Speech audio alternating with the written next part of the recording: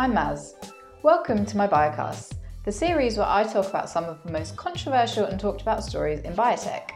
If you want to get involved with the conversation around these stories, head over to the Have You Ever Wondered channel on YouTube to find the Biocast playlist.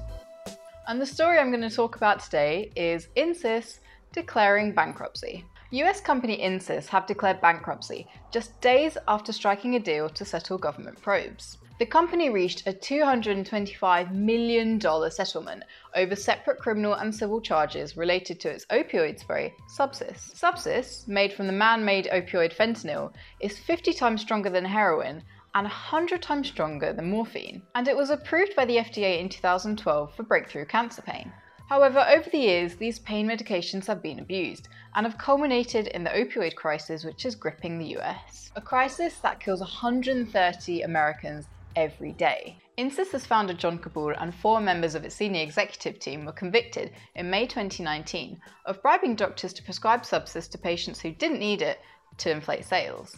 In an elaborate marketing scheme, doctors were said to have been wined, dined, and generously paid for speaking at educational events promoting Subsys. They face up to 20 years in prison and will be sentenced in September. Their dubious practices also extended to training their sales reps with bizarre, tasteless, and morally questionable videos like this. I love titrations, yeah, it's not a problem. And I got new patients and I got a lot of them. If you want to be great, listen to my voice. You can be great, but it's your choice. The company's shares sank about 46% to 71 cents at the beginning of June, with Insys' CEO Andrew Long saying, "After conducting a thorough review of the available strategic alternatives, we determined that a court-supervised sale process is the best course of action to maximize the value of our assets and address our legacy legal challenges." Insys will continue to sell Subsys while it looks for a buyer of the opioid spray and its other assets. Subsys accounted for the majority of Insys' sales in 2018 at $82 million,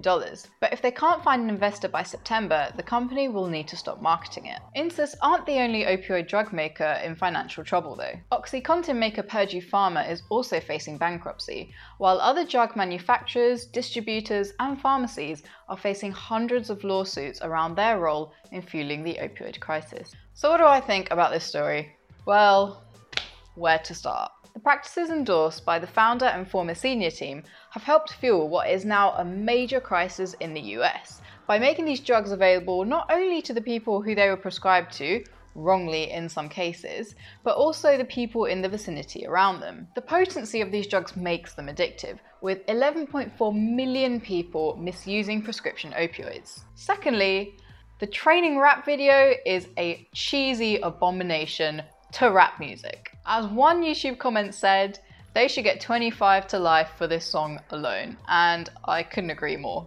And look, companies like this are the reason why the concept of big bad greedy pharma exists, and it's a dangerous notion affecting not only the opioid crisis, but areas like anti-vaxxers. And in the current climate where leaders are supposedly draining the swamp, but facilitating tax cuts to big corporations, it looks like the money over everything environment isn't primed to change anytime soon. And John Kapoor and the former senior executives? Throw them in jail. But of course, that's just my opinion. What do you think the punishment should be for this crime committed by Kapoor and the senior executive team? Is 20 years enough? And also, can we ever stem these types of practices, or will they be inherent in big corporations? How do we hold people accountable for this type of stuff? Especially when it's the top guys in a company, literally the guy who founded it and his right-hand men. So that was the story. That's what I think about it. I'd love to know what you guys think about it. I feel like I've been quite restrained. Really, inside, I'm like seething. People being greedy and just morally wrong. It just really gets to me. But I've managed to keep it fairly calm, I think. What do you think? So that's the end of the story, which means you've made it to the end of this episode of the Biocast. If you want to know more about the Biocast or get involved with the series, get in touch via the Have You Ever Wondered YouTube channel or my other socials at HYEU Science. Thanks for listening, and I'll catch you on my next Biocast.